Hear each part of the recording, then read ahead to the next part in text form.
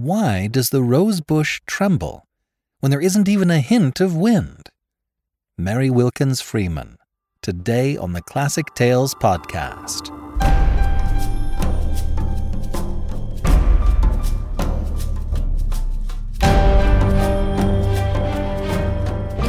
Welcome to the Classic Tales podcast. Thank you for listening.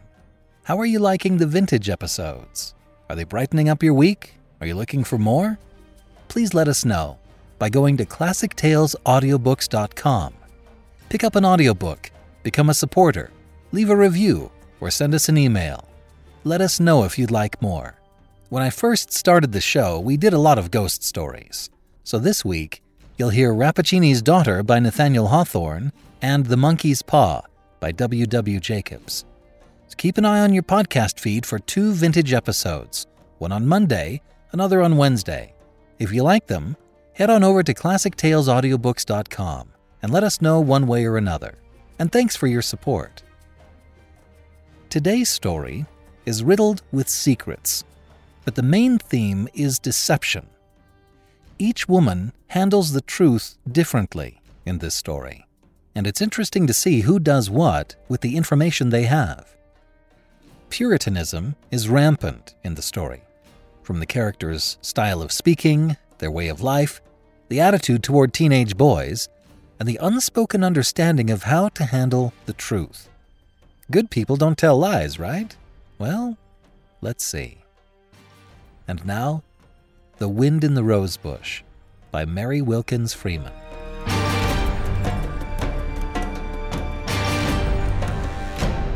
Fort Village has no railroad station, being on the other side of the river from Porter's Falls, and accessible only by the ford, which gives it its name, and a ferry line.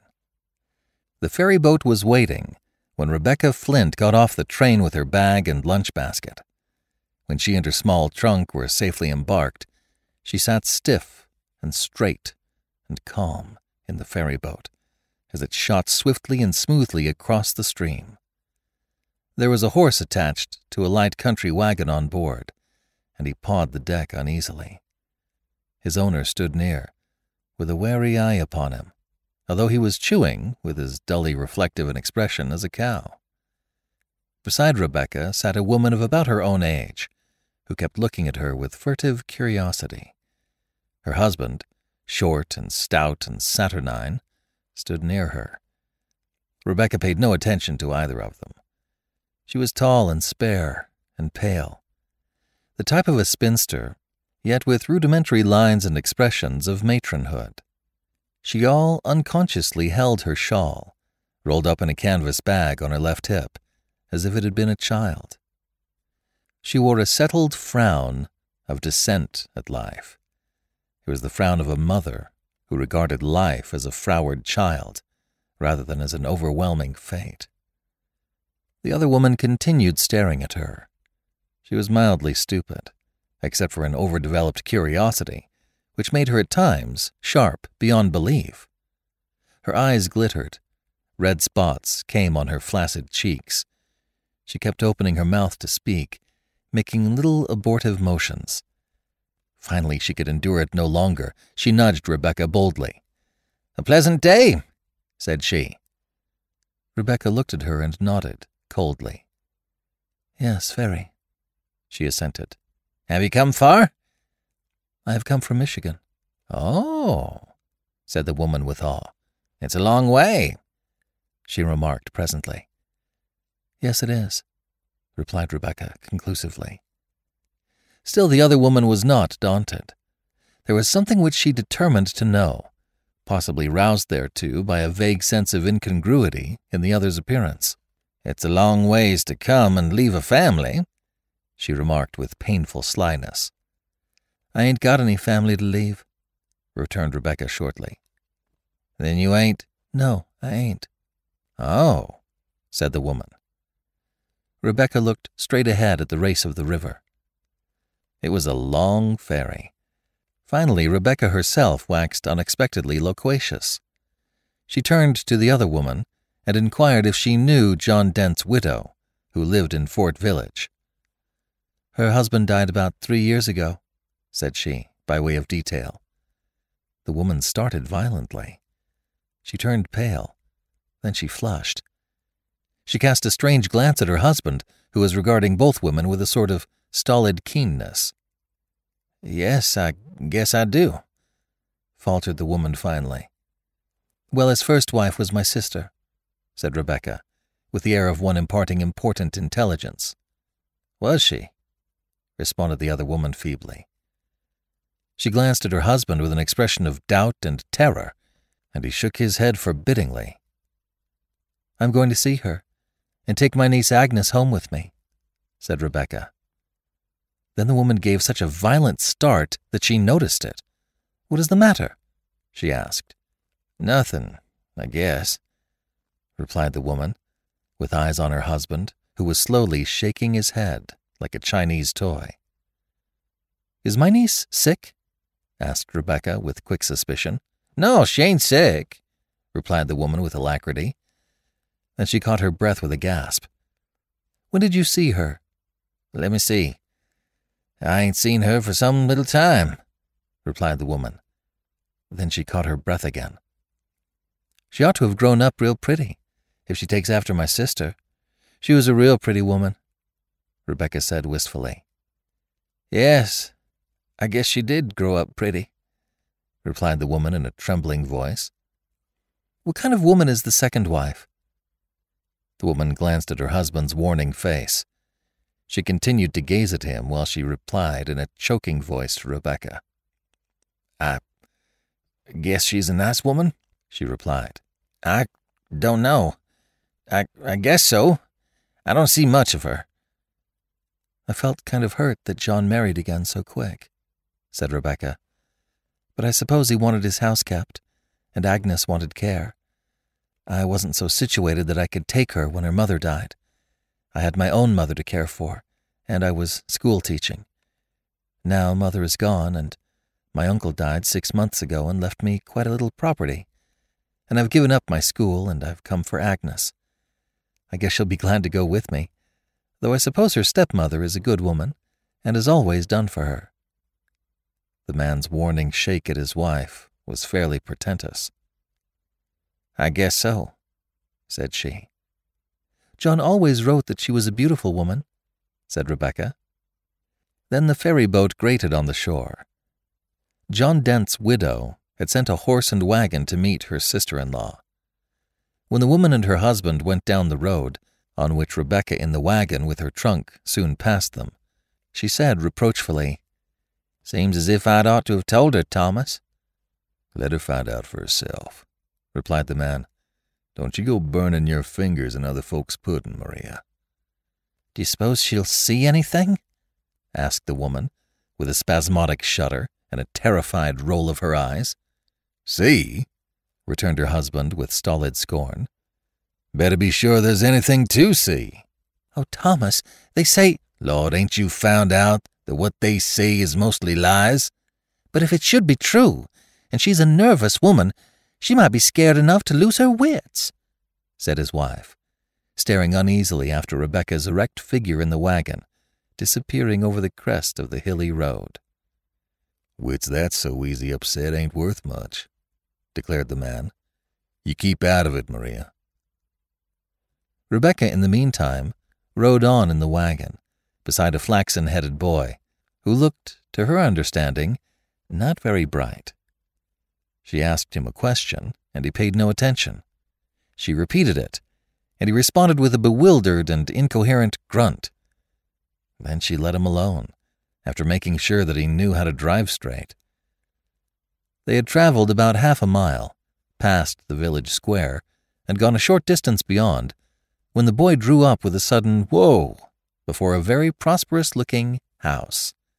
It had been one of the aboriginal cottages of the vicinity, small and white, with a roof extending on one side over a piazza, and a tiny L jutting out in the rear on the right hand.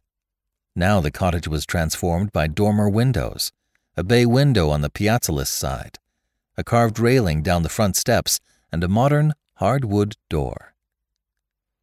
"Is this John Dent's house?" asked Rebecca. The boy was as sparing of speech as a philosopher. His only response was in flinging the reins over the horse's back, stretching out one foot to the shaft, and leaping out of the wagon, then going around to the rear for the trunk. Rebecca got out and went toward the house. Its white paint had a new gloss. Its blinds were an immaculate apple green. The lawn was trimmed as smooth as velvet, and it was dotted with scrupulous groups of hydrangeas and cannas. I always understood that John Dent was well-to-do, Rebecca reflected comfortably. I guess Agnes will have considerable. I've got enough, but it will come in handy for her schooling. She can have advantages. The boy dragged the trunk up the fine gravel walk, but before he reached the steps leading up to the piazza, for the house stood on the terrace, the front door opened and a fair, frizzled head of a very large and handsome woman appeared. She held up her black silk skirt, disclosing voluminous ruffles of starched embroidery, and waited for Rebecca. She smiled placidly. Her pink, double-chinned face widened and dimpled, but her blue eyes were wary and calculating. She extended her hand as Rebecca climbed the steps. "This is Miss Flint, I suppose," said she. "Yes, ma'am," replied Rebecca, noticing with bewilderment a curious expression compounded of fear and defiance on the other's face. "Your letter only arrived this morning," said Mrs. Dent in a steady voice. Her great face was a uniform pink, and her china blue eyes were at once aggressive and veiled with secrecy. "Yes, I hardly thought you'd get my letter," replied Rebecca. "I felt as if I could not wait to hear from you before I came. I supposed you would be so situated that you could have me a little while without putting you out too much, from what John used to write me about his circumstances. And when I had that money so unexpected, I felt as if I must come for Agnes. I suppose you will be willing to give her up.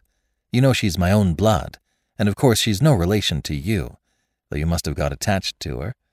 I know from her picture what a sweet girl she must be, and John always said she looked like her own mother, and Grace was a beautiful woman if she was my sister." Rebecca stopped and stared at the other woman in amazement and alarm. The great, handsome blonde creature stood speechless, livid, gasping, with her hand to her heart, her lips parted in a horrible caricature of a smile. "Are you sick?" cried Rebecca, drawing near. "Do you want me to get you some water?" Then Mrs. Dent recovered herself with great effort. "It is nothing," she said. "I am subject to spells. I am over it now. Won't you come in, Miss Flint?" As she spoke, the beautiful deep rose color suffused her face. Her blue eyes met her visitor's with the opaqueness of turquoise, with a revelation of blue, but a concealment of all behind. Rebecca followed her hostess in, and the boy, who had waited quiescently, climbed the steps with the trunk. But before they entered the door, a strange thing happened. On the upper terrace, close to the piazza post, grew a great rose bush, and on it, late in the season though it was, one small, red, perfect rose. Rebecca looked at it, and the other woman extended her hand with a quick gesture. "Don't you pick that rose!" she brusquely cried. Rebecca drew herself up with stiff dignity. "I ain't in the habit of picking other people's roses without leave," said she.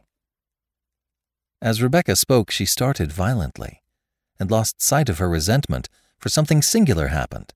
Suddenly, the rose bush was agitated violently, as if by a gust of wind, yet it was a remarkably still day. Not a leaf of the hydrangea standing on the terrace close to the rose trembled. "What on earth?" began Rebecca. Then she stopped with a gasp at the sight of the other woman's face. Although a face, it gave somehow the impression of a desperately clutched hand of secrecy. "Come in," said she with a harsh voice, which seemed to come forth from her chest with no intervention of the organs of speech. "Come into the house. It's getting cold out here." "What makes that rose bush blow when there isn't any wind?" asked Rebecca, trembling with vague horror, yet resolute. "I don't see as it is blowing," returned the woman calmly. And as she spoke, indeed, the bush was quiet. "It was blowing," declared Rebecca. "It isn't now," said Mrs. Dent. "I can't try to account for everything that blows out of doors. I have too much to do." She spoke scornfully and confidently, with defiant, unflinching eyes, first on the bush, then on Rebecca, and led the way into the house.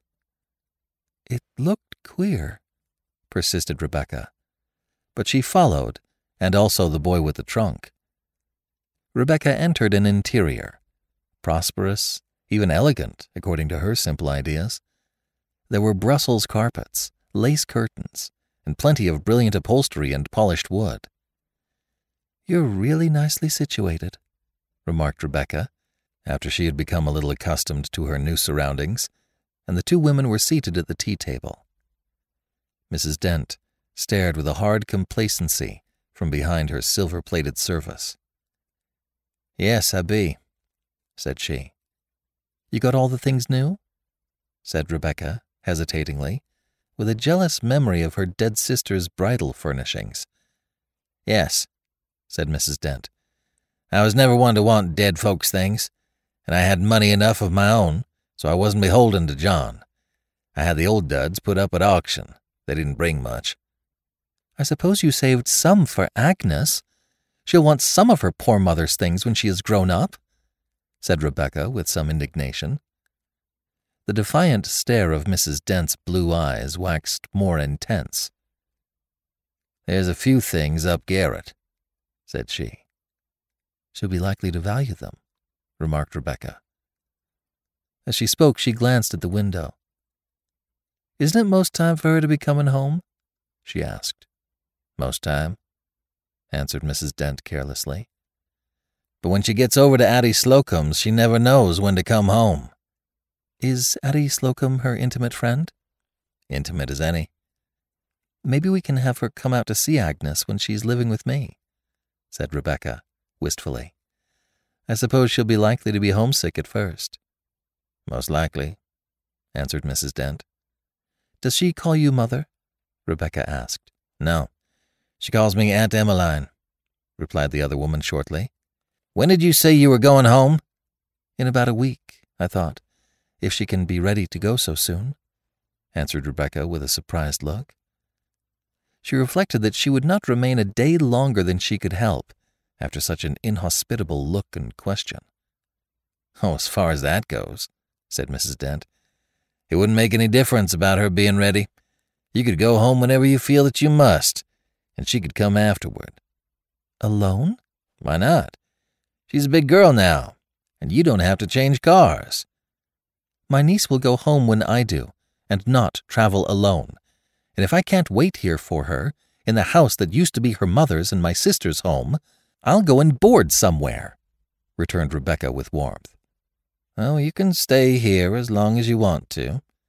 You're welcome," said Mrs. Dent. Then Rebecca started. "There she is!" she declared in a tremblant, exultant voice. Nobody knew how she longed to see the girl. "She isn't as late as I thought she'd be," said Mrs. Dent, and again that curious, subtle change passed over her face, and again it settled into that stony impassiveness. Rebecca stared at the door, waiting for it to open. "Where is she?" she asked presently. "I guess she's stopped to take off her hat in the entry," suggested Mrs. Dent. Rebecca waited. "Why don't she come? It can't take her all this time to take off her hat." For answer, Mrs. Dent rose with a stiff jerk and threw open the door.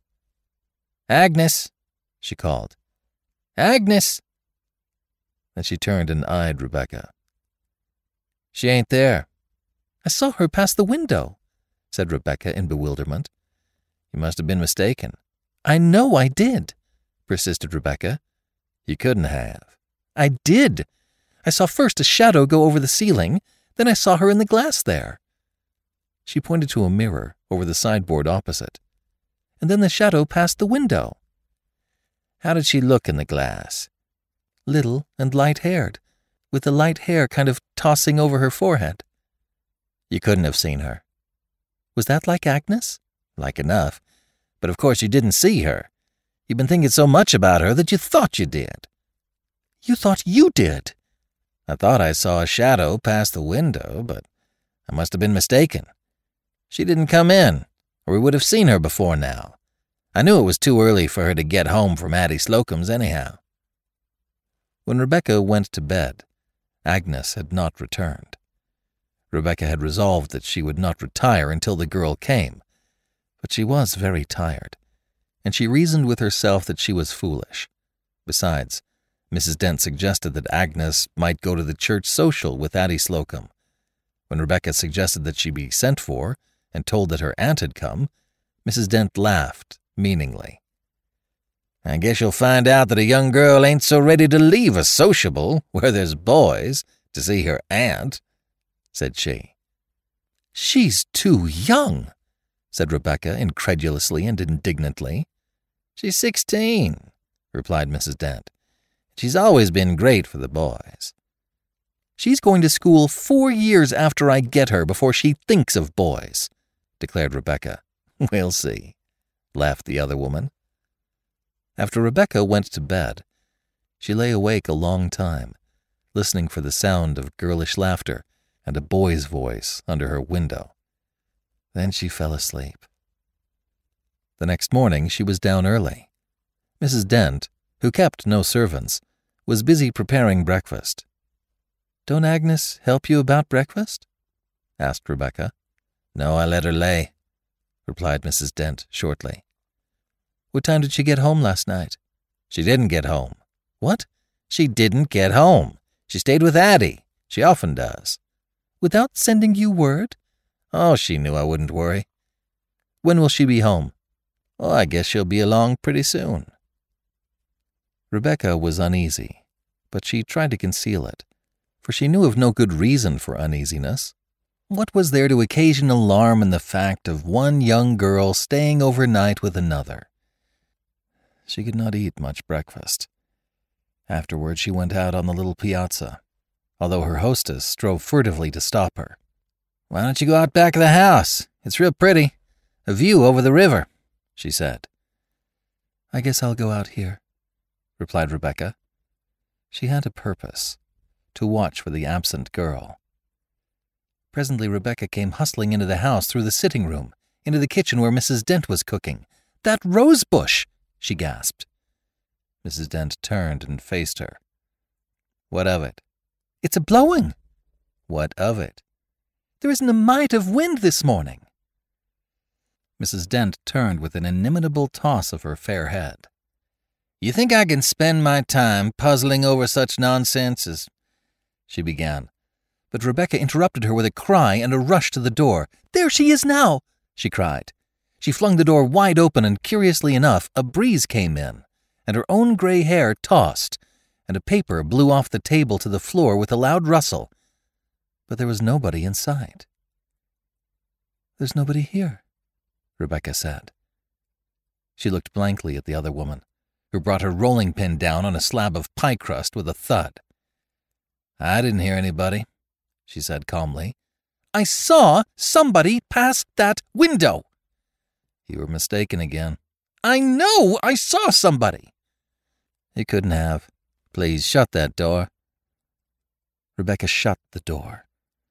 She sat down beside the window and looked out on the autumnal yard with its little curve of footpath to the kitchen door. What smells so strong of roses in this room? She said presently. She sniffed hard. I don't smell anything but these nutmegs. It is not nutmeg. I don't smell anything else. Where do you suppose Agnes is? Oh, perhaps she's gone over the ferry to Porter's Falls with Addie. She often does. Addie's got an aunt over there, and Addie's got a cousin, a real pretty boy. You suppose she's gone over there? Maybe. I shouldn't wonder. When should she be home? Oh, not before afternoon. Rebecca waited with all the patience she could muster. She kept reassuring herself, telling herself that it was all natural, that the other woman could not help it. but she made up her mind that if Agnes did not return that afternoon, she should be sent for. When it was 4:00, she started up with resolution. She had been furtively watching the onyx clock on the sitting-room mantel. She had timed herself.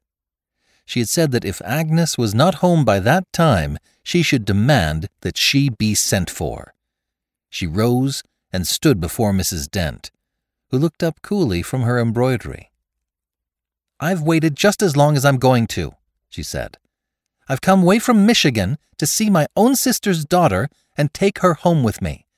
I've been here since yesterday, 24 hours, and I haven't seen her. Now I'm going to. I want her sent for." Mrs. Dent folded her embroidery and rose. "Well, I don't blame you," she said. "It is high time she came home. I'll go right over and get her myself." Rebecca heaved a sigh of relief. She hardly knew what she had suspected or feared, but she knew that her position had been one of antagonism, if not accusation, and she was sensible of relief. "I wish you would," she said gratefully, and went back to her chair, while Mrs. Dent got her shawl and her little white head tie. "I wouldn't trouble you, but I do feel as if I couldn't wait any longer to see her," she remarked apologetically. "Oh, it ain't no trouble at all," said Mrs. Dent as she went out.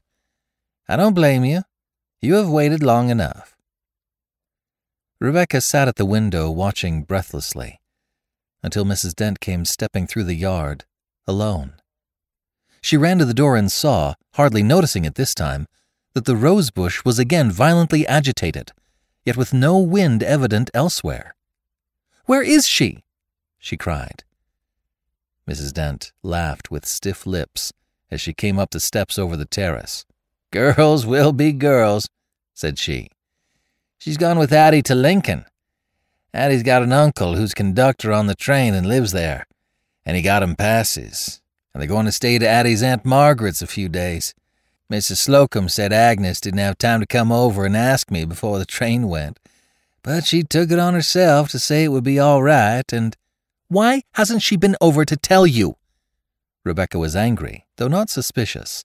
She even saw no reason for her anger. "Oh, she was putting up grapes. She was coming over just as soon as she got the black off her hands. She heard I had company, and her hands were a sight. She was holding them over sulphur matches." "You say she's going to stay a few days?" repeated Rebecca, dazedly. "Yes, till Thursday, Mrs. Slocum said." "How far is Lincoln from here?" "About 50 miles. It'll be a real treat for her. Mrs. Slocum's sister is a real nice woman." "It is going to make it pretty late about my going home." "If you don't feel as if you could wait, I'll get her ready and send her on just as soon as I can," Mrs. Dent said sweetly. "I'm going to wait," said Rebecca grimly. The two women sat down again, and Mrs. Dent took up her embroidery. "Is there any sewing I can do for her?" Rebecca asked finally in a desperate way. "If I can get her sewing along some—" Mrs. Dent arose with alacrity and fetched a mass of white from the closet. "Here," she said. "If you want to sew the lace on this nightgown, I was going to put her to it, but she'll be glad enough to get rid of it. She ought to have this and one more before she goes. I don't like to send her away without some good underclothing." Rebecca snatched at the little white garment and sewed feverishly. That night she awakened from a deep sleep a little after midnight and lay a minute, trying to collect her faculties and explain to herself what she was listening to. At last, she discovered that it was the then popular strains of The Maiden's Prayer floating up through the floor from the piano in the sitting-room below.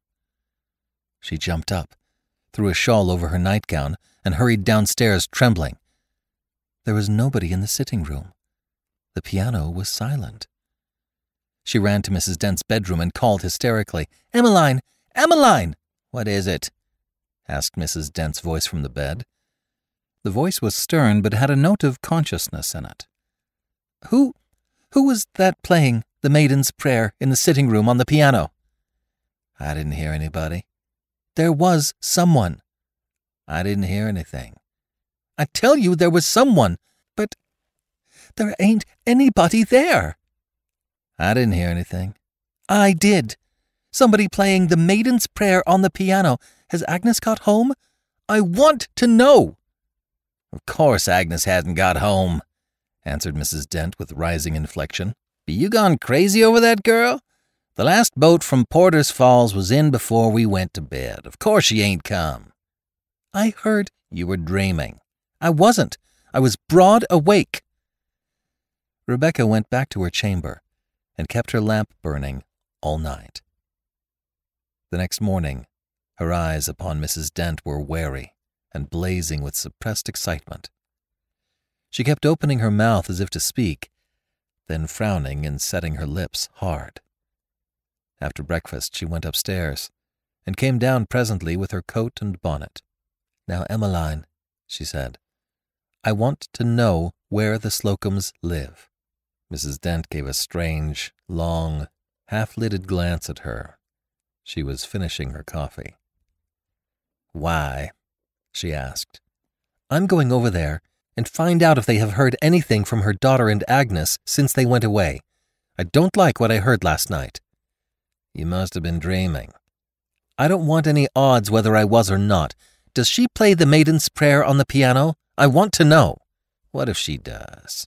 She plays it a little, I believe. I don't know. She don't half play it anyhow. She ain't got an ear." "That wasn't half played last night. I don't like such things happening. I ain't superstitious, but I don't like it. I'm going. Where do the Slocums live?" "You go down the road over the bridge past the old grist mill. Then you turn to the left. It's the only house for half a mile. You can't miss it. It has a barn with a ship in full sail on the cupola." "Well, I'm going. I don't feel easy." About 2 hours later, Rebecca returned. There were red spots on her cheeks. She looked wild. "I've been there," she said, "and there isn't a soul at home. Something has happened." "What has happened?" "I don't know. Something. I had a warning last night. There wasn't a soul there. They've been sent for to Lincoln." "Did you see anybody to ask?" asked Mrs. Dent with thinly concealed anxiety. "I asked the woman that lives on the turn of the road. She's stone deaf, I suppose you know. She listened while I screamed at her to know where the Slocums were. And then she said, 'Mrs. Smith don't live here.' I didn't see anybody on the road, and that's the only house. What do you suppose it means?" "I don't suppose it means much of anything," replied Mrs. Dent coolly. "Mr. Slocum is conductor on the railroad, and he'd be away anyway, and Mrs. Slocum often goes early when he does, to spend the day with her sister in Porter's Falls. She'd be more likely to go away than Addie." "And you don't think anything has happened?" Rebecca asked with diminishing distrust before the reasonableness of it. "Land, no." Rebecca went upstairs to lay aside her coat and bonnet, but she came hurrying back with them still on. "Who's been in my room?" she gasped. Her face was pale as ashes. Mrs. Dent also paled as she regarded her. "What do you mean?" she asked slowly. "I found when I went upstairs that little nightgown of Agnes's on the bed, laid out. It was laid out. The sleeves were folded across the bosom, and there was that little red rose between them. Emmeline, what is it? Emmeline, what's the matter? Oh!" Mrs. Dent was struggling for breath in great choking gasps. She clung to the back of a chair. Rebecca, trembling herself so she could scarcely keep on her feet, got her some water. As soon as she recovered herself, Mrs. Dent regarded her with eyes full of the strangest mixture of fear and horror and hostility. "What do you mean talking so?" she said in a hard voice. "It is there."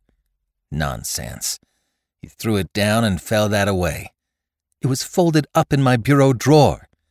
"It couldn't have been." "Who picked that red rose?" "Look on the bush," Mrs. Dent replied shortly. Rebecca looked at her. Her mouth gaped. She hurried out of the room. When she came back, her eyes seemed to protrude. She had in the meantime hastened upstairs and come down with tottering steps, clinging to the banisters. "Now I want to know what all this means," she demanded. What means? The rose is on the bush, and it's gone from my bed in my room. Is this house haunted or what? I don't know anything about a house being haunted. I don't believe in such things. Be you crazy? Mrs. Dent spoke with gathering force. The color flashed back to her cheeks. No, said Rebecca shortly. I ain't crazy yet, but I shall be if this keeps on much longer. I'm going to find out where that girl is before night. Mrs. Dent eyed her. What be you going to do? I'm going to Lincoln. A faint, triumphant smile overspread Mrs. Dent's large face. You can't, said she. There ain't any train. No train? No. There ain't any afternoon train from the Falls to Lincoln. Then I'm going over to the Slocums again tonight. However, Rebecca did not go. Such a rain came up as deterred even her resolution, and she had only her best dresses with her. Then in the evening came the letter from the Michigan village, which she had left nearly a week ago. It was from her cousin, a single woman, who had come to her house while she was away. It was a pleasant, unexciting letter enough, all the first of it, and related mostly how she missed Rebecca, how she hoped she was having pleasant weather and kept her health, and how her friend, Mrs. Greenaway, had come to stay with her since she had felt lonesome the first night in the house. How she hoped Rebecca would have no objections to this, although nothing had been said about it, since she had not realized that she might be nervous alone. The cousin was painfully conscientious, hence the letter. Rebecca smiled in spite of her disturbed mind as she read it. Then her eye caught the postscript. It was in a different hand, purporting to be written by the friend, Mrs. Hannah Greenaway, informing her that the cousin had fallen down the cellar stairs and broken her hip, and was in a dangerous condition, and begging Rebecca to return at once, as she herself was rheumatic and unable to nurse her properly, and no one else could be obtained. Rebecca looked at Mrs. Dent, who had come to her room with the letter quite late. It was 9:30, and she had gone upstairs for the night. Where did this come from? She asked. Mr. Amblecrom brought it, she replied. Who's he? The postmaster. He often brings the letters that come on the late mail. He knows I ain't anybody to send. He brought yours about your coming. He said he and his wife came over on the ferry boat with you.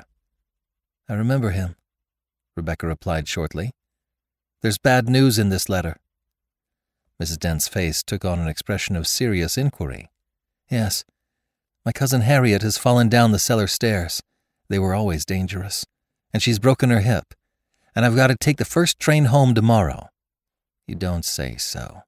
I'm dreadfully sorry. No, you ain't sorry, said Rebecca, with a look as if she leaped. You're glad. I don't know why, but you're glad. You've wanted to get rid of me for some reason ever since I came. I don't know why. You're a strange woman. Now you've got your way, and I hope you're satisfied. How you talk. Mrs. Dent spoke in a faintly injured voice, but there was a light in her eyes.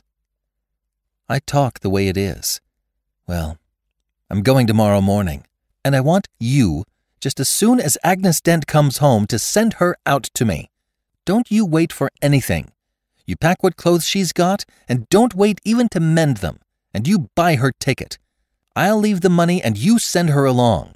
She don't have to change cars. You start her off when she gets home on the next train. Very well, replied the other woman. She had an expression of covert amusement. Mind you do it. Very well, Rebecca. Rebecca started on her journey the next morning. When she arrived, 2 days later, she found her cousin in perfect health. She found, moreover, that the friend had not written the postscript in the cousin's letter. Rebecca would have returned to Ford Village the next morning, but the fatigue and nervous strain had been too much for her. She was not able to move from her bed. She had a species of low fever, induced by anxiety and fatigue. But she could write, and she did, to the Slocums, and she received no answer. She also wrote to Mrs. Dent. She even sent numerous telegrams, with no response. Finally, she wrote to the postmaster, and an answer arrived by the first possible mail. The letter was short, curt, and to the purpose. Mr. Amblecrom, the postmaster, was a man of few words, and especially wary as to his expressions in a letter. "Dear Madam," he wrote, "your favor received. No Slocums in Ford's village, all dead. Addie, 10 years ago. Her mother 2 years back, her father 5. House vacant. Mrs. John Dent said to have neglected stepdaughter. Girl was sick. Medicine not given. Talk of taking action. Not enough evidence. House said to be haunted. Strange sights and sounds. Your niece, Agnes Dent, died a year ago, about this time. Yours truly, Thomas Amblecrom."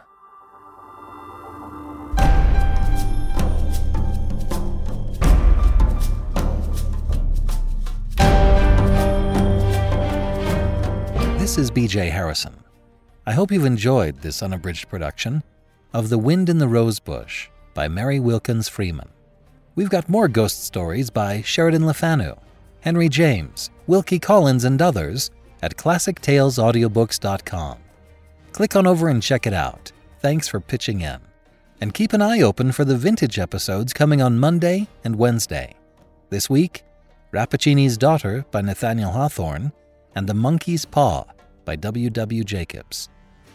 Thank you for joining me today and allowing classic literature to awaken your better self. Please join me next time, and we'll rediscover the greatest stories ever put to paper.